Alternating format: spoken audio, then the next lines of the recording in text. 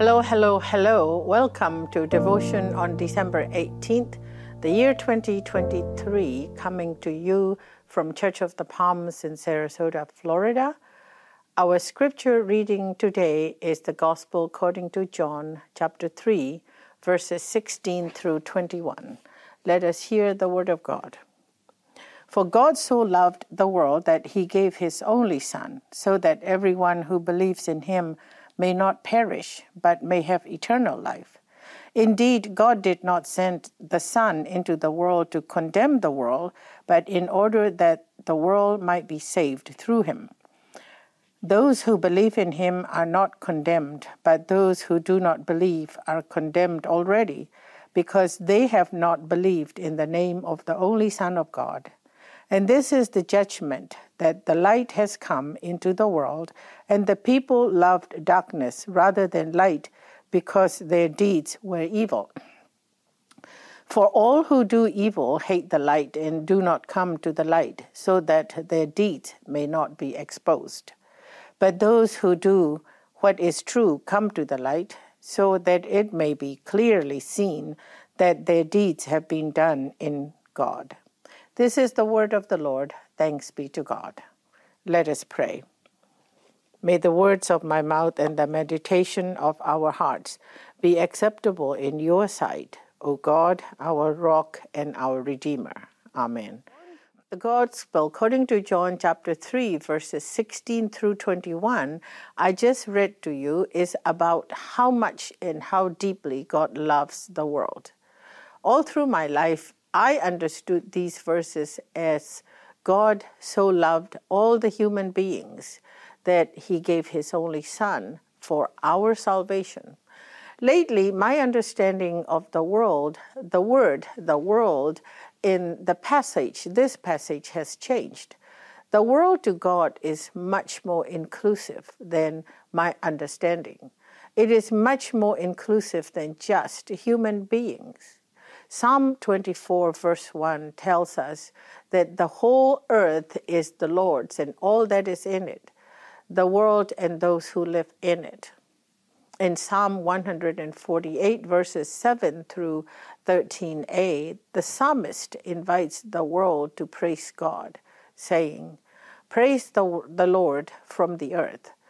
You sea monsters and all deeps, fire and hail, snow and frost, stormy wind fulfilling his command, mountains and all hills, fruit trees and all cedars, wild animals and all cattle, creeping things and flying birds, kings of the earth and all peoples, princes and all rulers of the earth, young men and women alike, old and young together, let them praise the name of the Lord."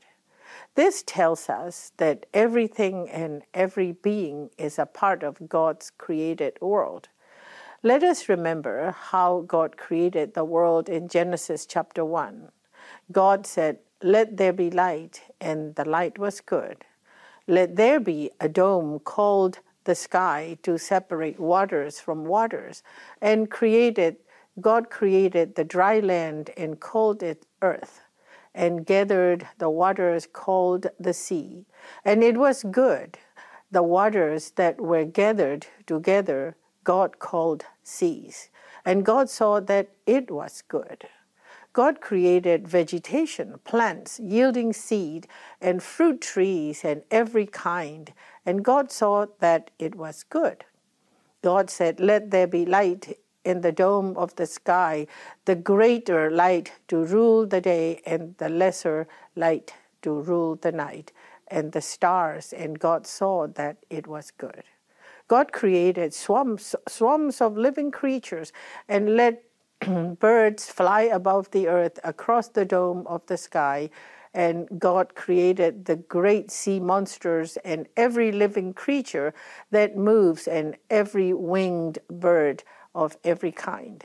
God said, "Let the earth bring forth living creatures of every kind, cattle and creeping things and wild animals of the earth of every kind." And it was so, and God saw that it was good. Then, at the very last, God said, let us make humankind in our image. So God created humankind in his image. In the image of God, he created them. Male and female, he created them. That is, you and me. God saw everything that he had made, the whole world, and indeed, it was very good. We are to live in peace and harmony with all creation. Yet, we humans have been known to fight one another all through our history. In the last few decades, we have also become unkind to other creations of God, animals, nature, and the earth itself.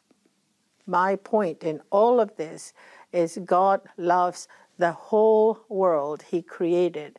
For the whole world, God gave his only Son, Jesus Christ. Jesus Christ, who is our hope, our Prince of Peace, God's love or our salvation and our joy. As we light Advent candle each Sunday, we wait for the birth of Jesus. Let us be mindful of how much God loves the whole world. Let us love God and love all our neighbors. Thanks be to God. Let us pray. We give you thanks, O God, for loving us all the time.